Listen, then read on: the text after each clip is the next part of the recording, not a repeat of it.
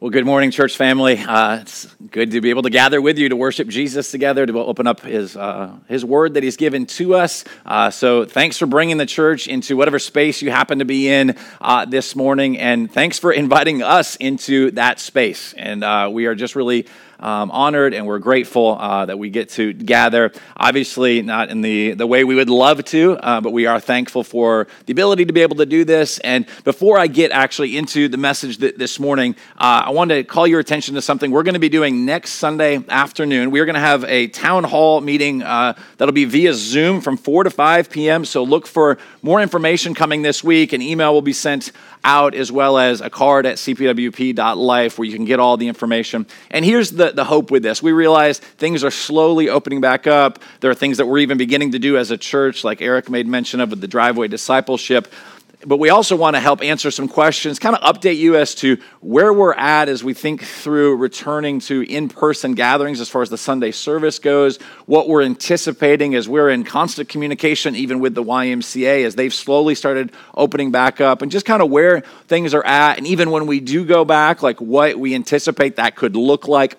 Obviously, there's a lot of variables. There's a lot of unknowns still, but we thought it would be good to take some time a week from today, so next Sunday, the 31st, for just an hour, and we'll run through what we know and things that we're thinking through, and then invite questions, as there'll be space for that as well, and then we're going to take some time to pray together, because we certainly need God's wisdom in all of this. If you're sitting there and you've got all the answers, please come tell us. But my guess is you're like us, right?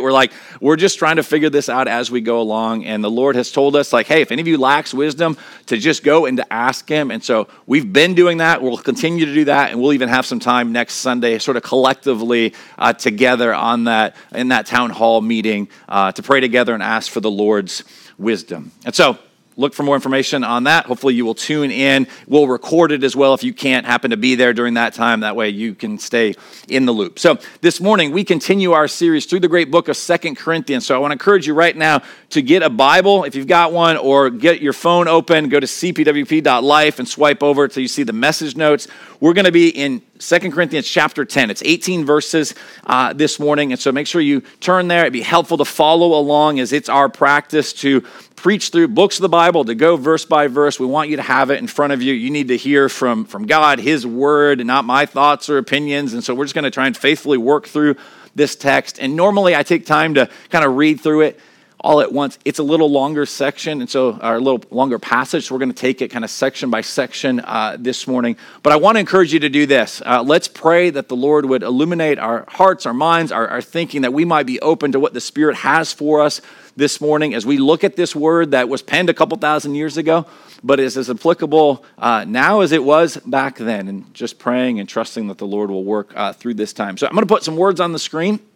And wherever you're at, I would encourage you just to pause for a moment, and that you would pray aloud these words with me, where we would ask the Lord to move in and through this time as His word gets taught and proclaimed. And so let's pray together. Living God, help us so to hear your word that we may truly understand, and that understanding we may believe, and believing we may follow your way in all faithfulness, seeking your honor and glory in all that we do. Amen. Well, that's our heart and prayer for this time. And as we get into this text, if you're new to Crosspoint, then you might be new to even this book that we've been journeying through. And it's this letter that the Apostle Paul has written. He helped start a church in this kind of up-and-coming city called Corinth, but he's away from them now. He can't be with his people. It's an interesting thing to even be in one of the Paul's letters during this time, where we as church leadership and staff, like, we can't be with you all, and yet Paul's using the medium of his day. So he's writing a letter. If he had live stream technology, he might have used that. He probably would have, right? But he had letters that he could write and to communicate his love for people, what it looks like to be the church, dealing with challenges and questions and things. And I'll explain more of that. But just know, Paul's heart, it's this pastoral heart that he's reaching out to these people. And where we find ourselves here in chapter 10 is on the heels of kind of almost like this little mini series that Paul did on generosity and how to care for the church in other parts of the world that were suffering. And now he turns his attention to something that has been prevalent throughout the whole letter at this point, but it kind of comes more into focus as we get into the last few chapters here of this letter. And so chapter 10, Paul finds himself in a spot where he's going to showcase for us what it looks like to be a leader that's been shaped by the gospel of Jesus Christ.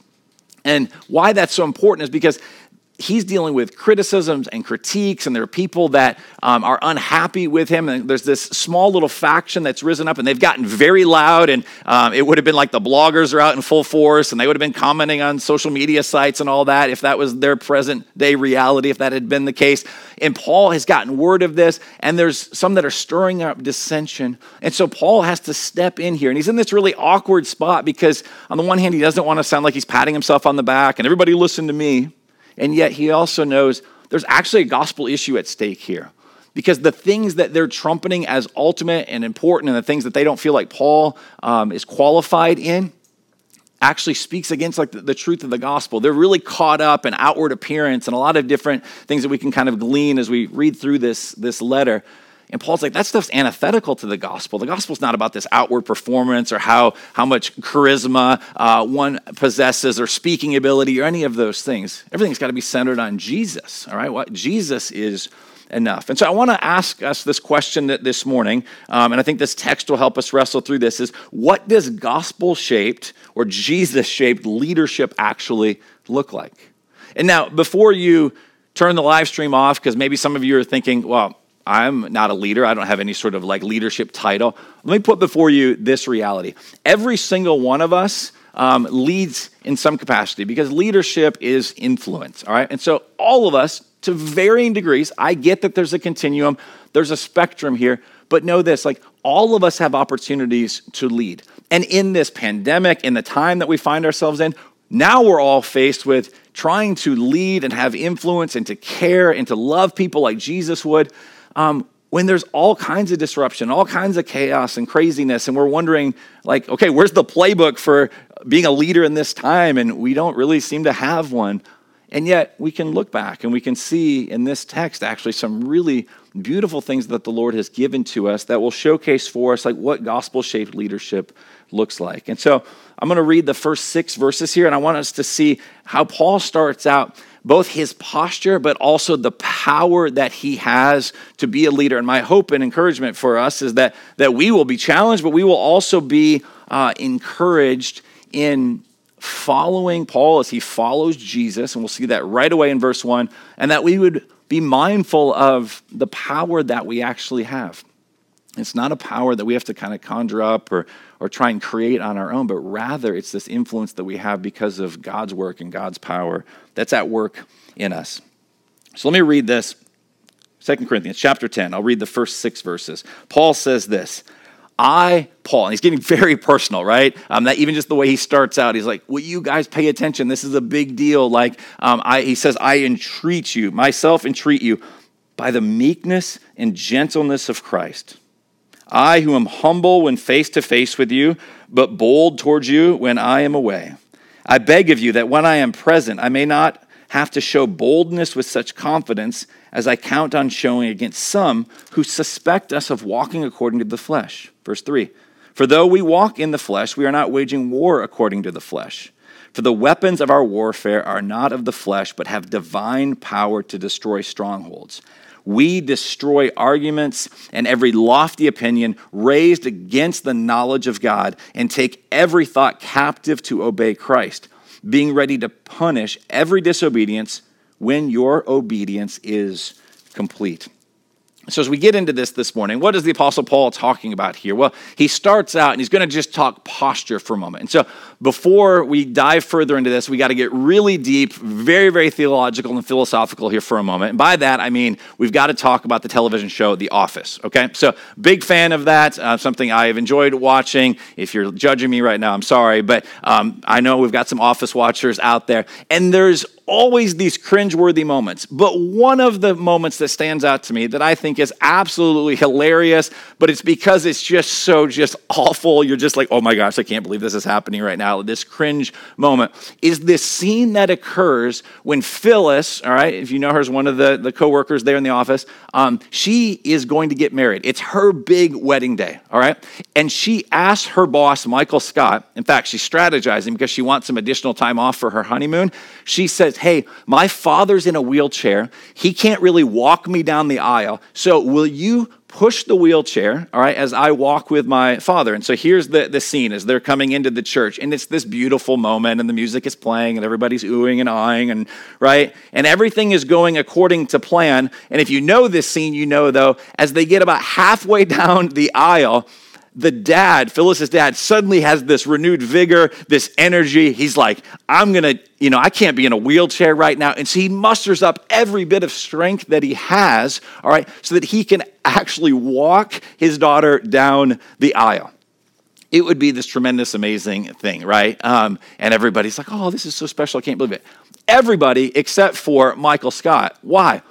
Because he was so enamored with this moment. He thought, this is my big moment. Like, how do I look? And he was making the whole thing about him. And so in the most hilarious, cringeworthy thing ever, you see him incredibly ticked off. And he's got this contempt for this old man now that's walking her, his daughter down the aisle. And he feels like he's been upstaged. And we look at it and it's ridiculous. Like, why can't he just celebrate with this, this father and this daughter? But for Michael Scott in that moment, it was all about him.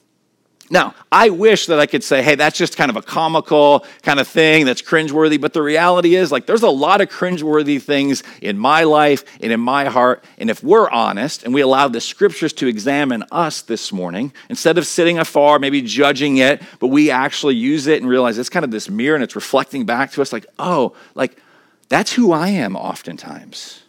And so what we realize is right out of the gate, the Apostle Paul says, I entreat you by what? By the meekness and gentleness of Christ. If he's going to talk to these opponents of his, these people that are critiquing him, if he's got to step in a leadership way, Paul's not doing it with sort of the bravado. He's not doing it according to just like the latest leadership book that's been written, but he's looking to the ultimate leader, that's Christ. And he says, well, how did Jesus operate? What was Jesus like? And Jesus operated with a meekness and a gentleness. Now, we don't tend to think meek and gentle as the words for leadership, but the Bible certainly does. And it would serve us well to embrace that meekness should not be equated with weakness at all. In fact, there's a great strength in actually being able to be meek because meekness speaks to, I don't actually have to be the centerpiece. I don't have to be the story. I don't have to have everything revolve around me.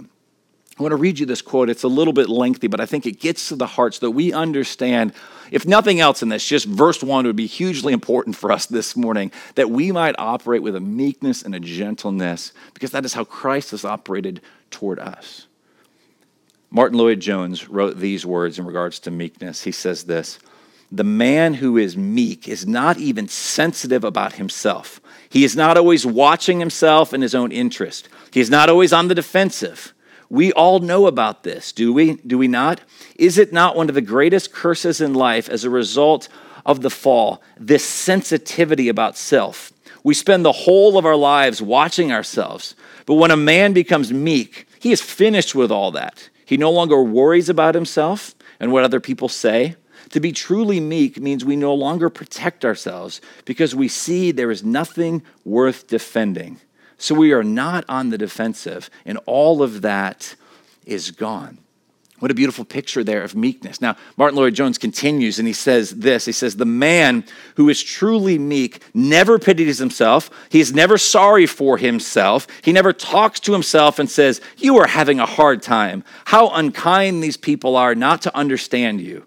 He never thinks, how wonderful I really am. If only other people gave me a chance. Self-pity. What hours and years we waste in this. But the man who has become meek has finished with all that.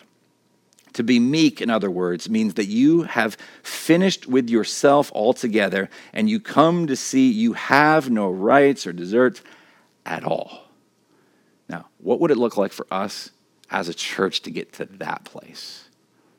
I think we would be the kinds of leaders and influencers that the Lord has called us to be, because we wouldn't be making it about us. We wouldn't make the story about us. We wouldn't be calling attention to ourselves in a Michael Scott sort of way, but rather we would see what Paul is talking about here, that he knows to enter into this, he's got to remind himself of Jesus, who was the embodiment of meekness, never made it about him, made it about the Father's will to the point that it took him to death on a cross. I mean, this is what 1 Peter speaks of in chapter 2, verses 21 to 24. Look at this description. This is meekness and gentleness embodied. For to this you have been called, because Christ also suffered for you, leaving you an example so that you might follow in his steps. He committed no sin, neither was deceit found in his mouth. When he was reviled, he did not revile in return. When he suffered, he did not threaten, but continued entrusting himself to him who judges justly. He himself bore our sins in his body on the tree, that we might die to sin and live to righteousness. By his wounds you have been healed. Jesus' meekness and his gentleness actually brings us the strength that we need to lead in the way that the Lord has called us to lead in general, but even in particular in this moment that we find ourselves in. Now let's continue as we look at verses 2 to 6. What comes up is flowing out of meekness and gentleness. Paul begins to speak then of also like war and warfare and weapons, and it suddenly turns like very violent, and he talks about strongholds and destroying things. And it's like, okay, what is going on? And some of you are watching this, you're like, oh, I don't know what to do with that. Some of you are like, yeah, I love that kind of stuff. And wherever you are on that continuum, we got to ask, what is he talking about here? So as we look back over verses 2 to 6, actually even at the end of verse 1, Paul says, I who am humble when face to face with you, but bold towards you when I am away. Apparently what he's become aware of is what people were saying behind his back. That there were some that were like, oh, the Apostle Paul, he's super bold when he's writing stuff, but like face to face, he's weak, he's nothing, he's got no power, he's got no influence, we can just disregard him. And so then Paul starts speaking of a number of things, and one of the recurring words or phrases is the flesh, all right? He says, I beg of you that when I am present, I may not have to show boldness with such confidence as I count on showing against some who suspect us of walking according to the flesh. That there were some that were calling into question the Apostle Paul's integrity and just his ministry and his apostleship and all of that. And he's like, I don't want to have to come with this boldness. I don't want to have to get into this with you all. Like, will you listen? Will you pay attention? Will you remember Jesus, his meekness? Will you remember the gospel? In verse 3, Paul says, for though we walk in the flesh, we are not waging war according to the flesh. For the weapons of our warfare are not of the flesh, verse 4, but have divine power to destroy strongholds. And so even in this, we kind of hear these phrases or these words. He's talking about walking in the flesh. We don't wage war in the flesh or use weapons of the flesh. So what does he mean by that? Well, for one, Paul says, we walk in the flesh. Okay, does that mean he's walking in a worldly and a sinful way? Because sometimes flesh can be translated or it can mean that. No, what Paul is saying is like, listen, I'm in flesh and blood like you all. Like, I live in the real world. I know the difficulties and the challenges. I'm not like immune to this. I'm not some sort of follower of Jesus that just hovers at this kind of spiritual plane. It doesn't get into just the real difficulties of life. He's like, no, like I'm right there with you. Like I walk in the flesh. I'm flesh and blood just like you all. But he says, here's the difference. He says, all right, we are not though, talking about him and his disciples and the people that are with him, we're not waging war according to the flesh. So he's saying the way we operate, it is different though than the ways of the world. And he even says, then the weapons of our warfare are not of the flesh, but have divine power to destroy strongholds. So in his meekness and his gentleness, it doesn't mean the Apostle Paul is passive, but rather he's like, no, there's battle to be done. That's why he's actually writing to this group of people, because there's some things in here that don't align themselves with the gospel of Jesus Christ. And he's saying, listen, pay attention to this. Kent Hughes talked about it this way in his commentary. He says, Paul, as we talk about weapons and warfare, he says, Paul is not contrasting his weapons with spears and missiles, he says, but with the conventional weapons of his opponents. Okay, so what were those? Ingenuity, rhetoric, showmanship, splashiness, spiritual pretension, personal charisma, the kind of things Paul disavows. And because Paul avoids these things, they think he is inferior and they despise him. But no matter, Paul's weapons nevertheless have divine power. So the big idea, I think, in all of this is to recognize Paul is speaking of, hey, there's a way that the world does leadership. There's a way that the world sort of says, hey, this is what it looks like to lead and to have strength. And what Kent Hughes said there is true. And you could build on that list. Spiritual pretension, personal charisma, splashiness. Like, if we think for a moment that that was an issue a couple thousand years ago and doesn't affect us, like, we would be gravely mistaken. It's all over the place. Even for us, sometimes what we think about, like finding a church to connect with, like we want to know, like there's something within us that's like, ooh, I gravitate towards this person, or this person has charisma or style, or they do things in a way that's sort of flashy, or it's got this amount of energy, or whatever. And Paul's like, listen, those are not the things that ultimately matter most. Paul has this confidence. And so if we're going to lead well in this time and in the days ahead, we have to be resting in where the actual source of power is. And so Paul comes in, he's like, yeah, I'm coming in and there's some things, some strongholds. He says there's some of you that, you're raising up lofty opinions raised, this is verse 5, against the knowledge of God. Paul's like, I need to correct some of this thinking. Like, we're talking about things of utmost importance, but the posture of Paul, again, is meek and gentle, and he doesn't think the strength and power is in himself. In fact, in his first letter to the Corinthians, I want to read you a couple verses out of 1 Corinthians chapter 2. Here's Paul's description when he first showed up in flesh and blood and began talking about Jesus when he began ministering to this church. It wasn't flashy. It didn't come with a lot of buzz and hype, and there wasn't a lot of, he wasn't trending on Twitter as he arrived into Corinth. Right? No one knew who this guy was or what in the world was happening, but there was something winsome about what he was saying. Not because Paul was this amazing orator, not because he has this physical presence that could just gather a crowd, all right? But because of the content of what he was saying. And so 1 Corinthians 2, Paul describes his entry into Corinth. He says, and when I came to you, brothers, I did not come proclaiming to you the testimony of God with lofty speech or wisdom, for I decided to know nothing among you except Jesus Christ and him crucified.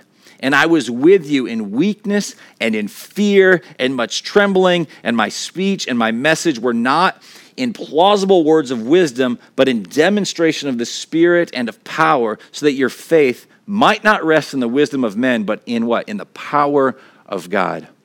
Church, if you've ever found yourself wondering like, man, am I just a terrible evangelist, and you feel nervous or apprehensive, or your knees are shaking and kind of knocking a bit, you're in good company. That's the Apostle Paul.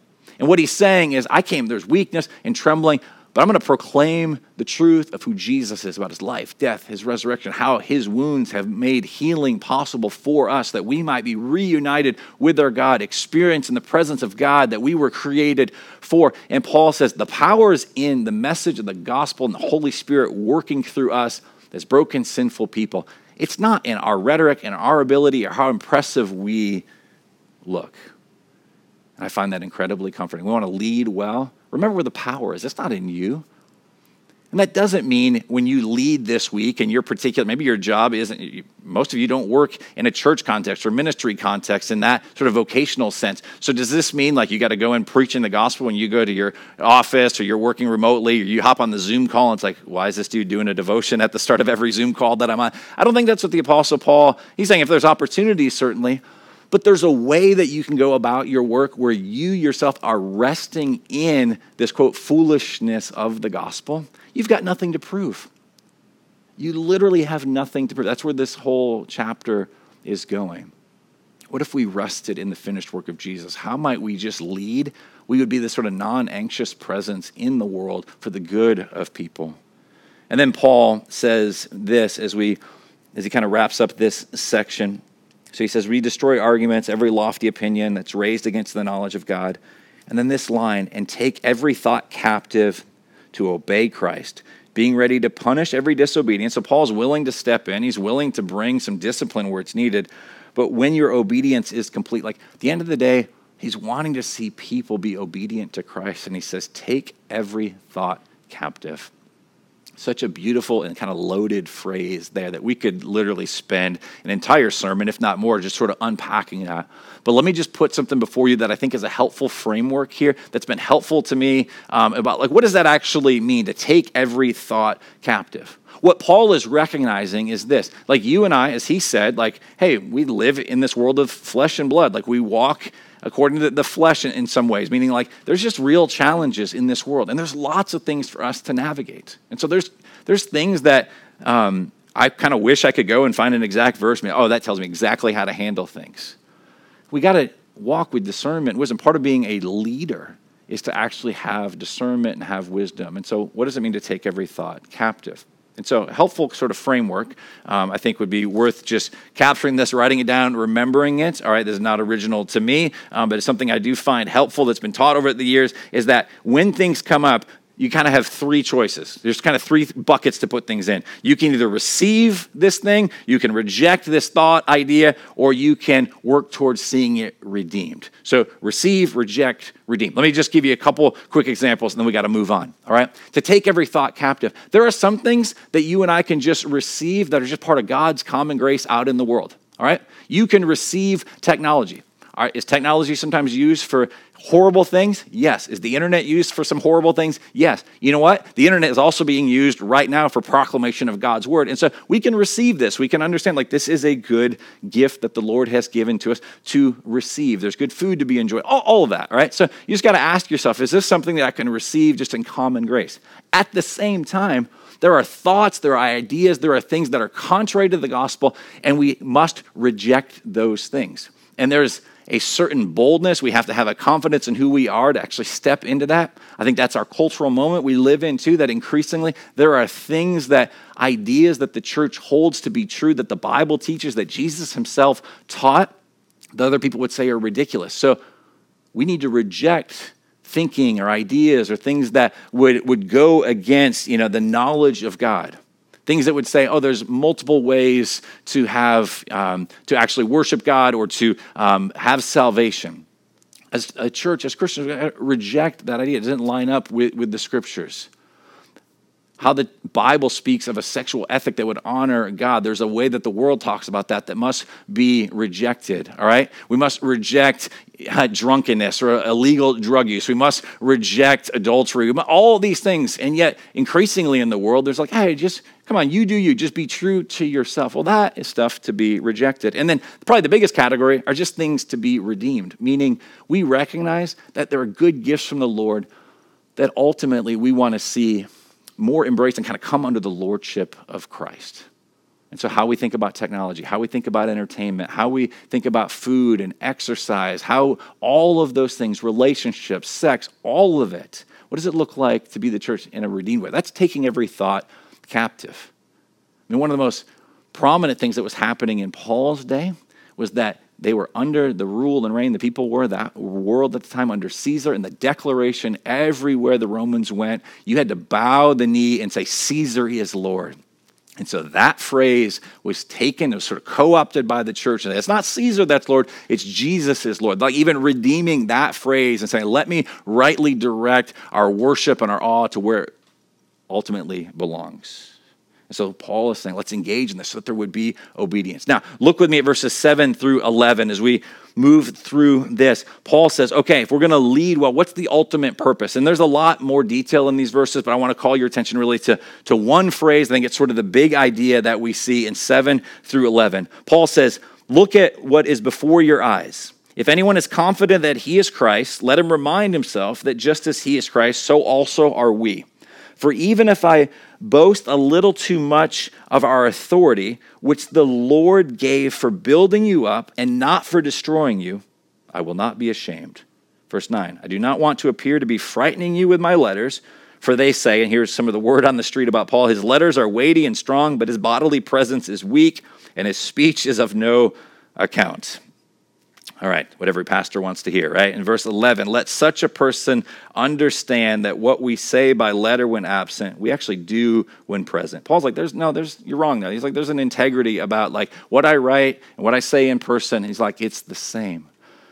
And Paul's willing to enter into the hard conversations, the difficulty, even what's happening here to this church in Corinth and to this group that is kind of raising all of these issues. It's out of love that Paul is stepping in. And so if we're going to have the meekness and gentleness of Jesus, it doesn't mean we hit the eject button and get passive, but rather that we would enter in. And so Paul says it there. It's sort of summed up. I don't know if you caught this phrase. He said, I've been given some authority for what? For building you up and not for destroying you. That's the purpose. Our leadership, any influence that we've been given, all right, is for the building up of others. And so ask yourself, how are you using your authority? We've been looking over the past 3 weeks. We looked at stewardship of money. We also have to steward our influence, the authority. Some of it's positional authority, and some of it is just influence that you and I have, relationships that you have, people that might ask you questions. It's not lording it over people, but rather, are we stepping in and are we serving? Is there a servant leadership? How are you using your authority? What does that look like? Are you building others up? So the big thing in our household this past week, if you follow me on social media, you probably saw some posts about this, but our older daughter, our oldest in our family, she got her driver's license this week, all right? And so she went and she took her test, and so she had her learner's permit for over a year, and what happened in those 12 months? There was lots of building up. There was lots of instruction. There was lots of correction, all right? Because what? When she started out, it's very simple. She didn't know how to drive, and so we had to be with her and coach her and talk with her. And admittedly, sometimes she was like, I want to go with mom because dad, you stress me out. And so we had all that sort of stuff, right? And even in the hours before, like the night before she was going to take her test, her and I were over in this school parking lot, practicing all the things that they might have her do. What was it for? Was it to beat her down? Was it to discourage her going in? No, it was like an attempt to build up, to instruct. That's what Paul is doing. He's using his authority to instruct. And so how is it with you? In fact, this phrase build up has sort of Old Testament implications. There's this great passage in the book of Jeremiah, and it gets at this idea that the Lord has made a covenant commitment with his people that though there's going to be hardship at times, he ultimately is going to build them up. This is how the Lord uses his authority. And so we want to follow after him. And okay, so what does it look like to use our influence and authority? Jeremiah 31 verse 28 says this, and it shall come to pass that as I have watched over them to pluck up and break down, to overthrow, destroy, and bring harm, some hard words there, he says this, so I will watch over them to build and to plant, declares the Lord.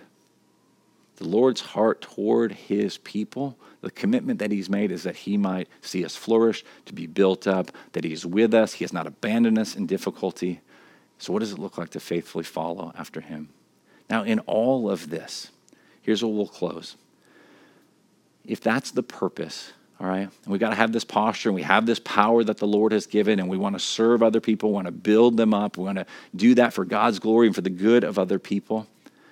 We've talked about this already, but Paul, where he ends here in these closing verses, I think is this great reminder that I so often forget who I am in Christ. I forget what God has done for me in Christ. I have this tendency to think I still got to prove that I pay attention too much to the critics and to the criticism. I think of myself like in comparison to other people, and Paul speaks very directly of these things, and he wants to remind us as he's reminding himself. When we talk about preaching the gospel to yourself, this I think is what's happening here for the Apostle Paul. So look with me at verses 12 to 18 as we close with this last section. Paul talks about our position in Christ. And so he says these words, picking up in verse 12.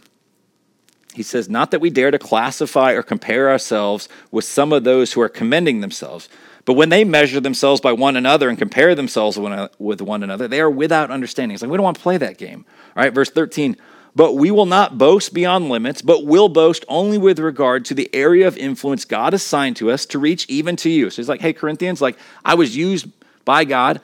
I don't have a big ego about that, but I'm not going to deny God's work, all right? And so he's like, hey, I recognize how the Lord has used me, verse 13, verse 14 now, for we are not overextending ourselves as though we did not reach you, For we were the first to come all the way to you with the gospel of Christ. So Paul's not talking about some sort of false humility where somebody thanks you and you're like, you just can't even accept a compliment or anything, or maybe you get dismissive and you're like, oh, it was all the Lord. Well, if it was all the Lord, it probably would have been better than what we were able to do, right? And so he doesn't play those sort of things. He's like, hey, I accept that the Lord has used me. Verse 15, we do not boast beyond the limit in the labor of others, but our hope is that as your faith increases, our area of influence among you may be greatly enlarged. Verse 16, so that we may preach the gospel in lands beyond you, without boasting of work already done in another's area of influence. Now look how he ends in verse 17, 18.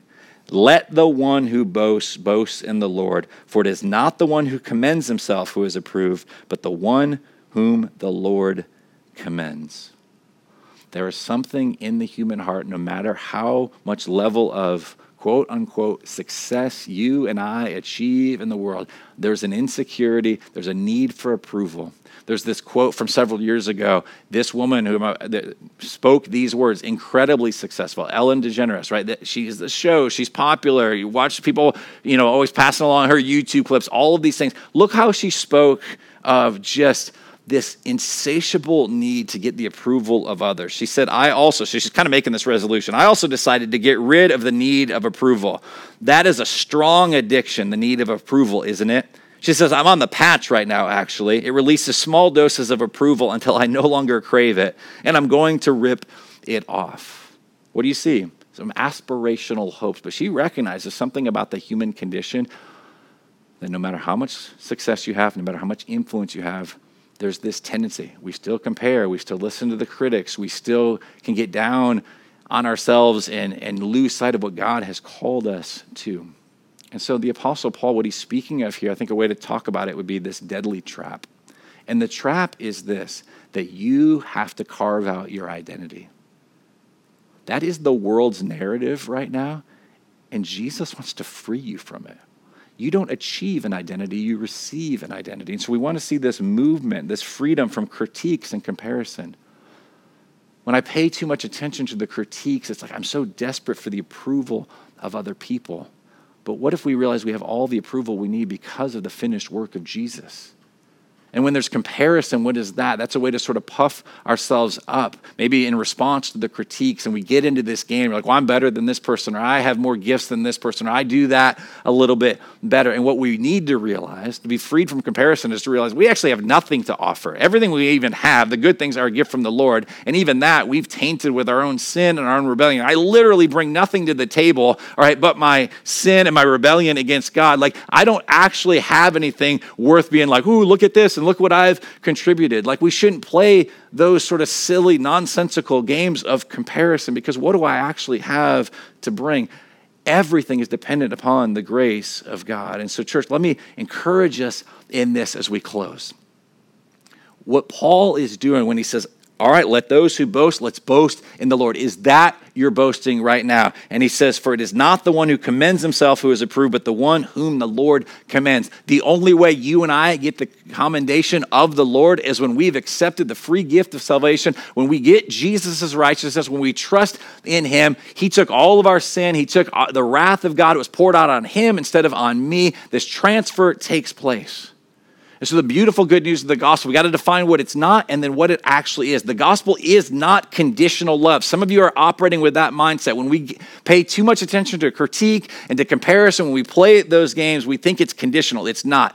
The mindset should never be, if you obey me, I will love you. You and I can never do enough good things, never have enough obedience for the Lord to love us, because we can't be perfectly obedient. So then sometimes it swings to the opposite end of the spectrum. The gospel, though, it is not unconditional love. That is a very popular phrase. It's a very popular sentiment. We look at that and think, oh yeah, that sounds more gospel. But it really is saying, well, I love and accept you just the way that you are. The gospel is so much better than that. Here's how we have to think about it. The gospel is not conditional love, and it's not unconditional love. The gospel is contra-conditional love. It means this, that every condition, like on my own, right? I don't deserve the love of God. I deserve wrath. I deserve punishment. I deserve separation from God. And yet God goes against all of those things by his son taking what I deserve and gives me his righteousness. That is contra-conditional love, that Jesus meets all of the conditions. I can't possibly meet them. So me trying to play the comparison game, I'm just comparing myself to one other jacked up sinner. Like it doesn't matter at the end of the day. Woohoo, I'm slightly better than this person. I'm slightly worse. Who cares?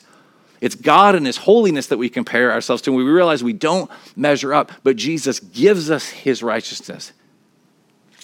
David Paulison spoke of it this way. He says, God has blessed me because his son fulfilled the conditions I could never achieve. Contrary to what I deserve, he loves me. And now I can begin to change, not because I can earn his love, but because I've already received it.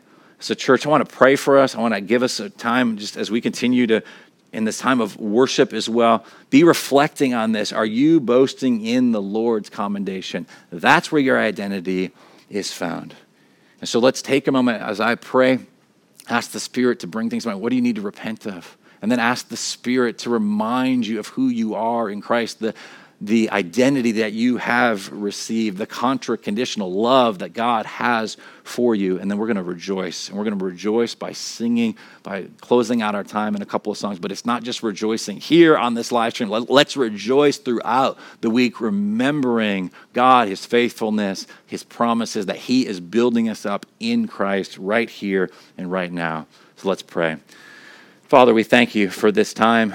We thank you for your word. We thank you that it's living and active. And God, I thank you that despite the difficulty of what the Apostle Paul had to endure, I thank you for what he showcases for us about what it looks like to lead and to love and to move forward, remembering who we are in Christ, that's what empowers us, that the gospel message is what we move forward in, that the gospel is what we need in order to lead well and to love well. And so, God, would you be with us as a church? You have called us to be the church in this time, in this place. Every single person watching this live stream right now, God, you determined that they would be living during this time, and not only living during this time, but leading and loving during this time of a global pandemic. This is not by accident, that you are raising up your church to be this faithful witness of who you are and of your love, your generosity toward us. And so, God, I pray that you would encourage us, that you would empower us. God, I pray that you would get your glory and that we would experience a deep and abiding joy as we worship you now and as we worship you with all of our lives. Receive our praise now, we pray in Jesus' name. Amen.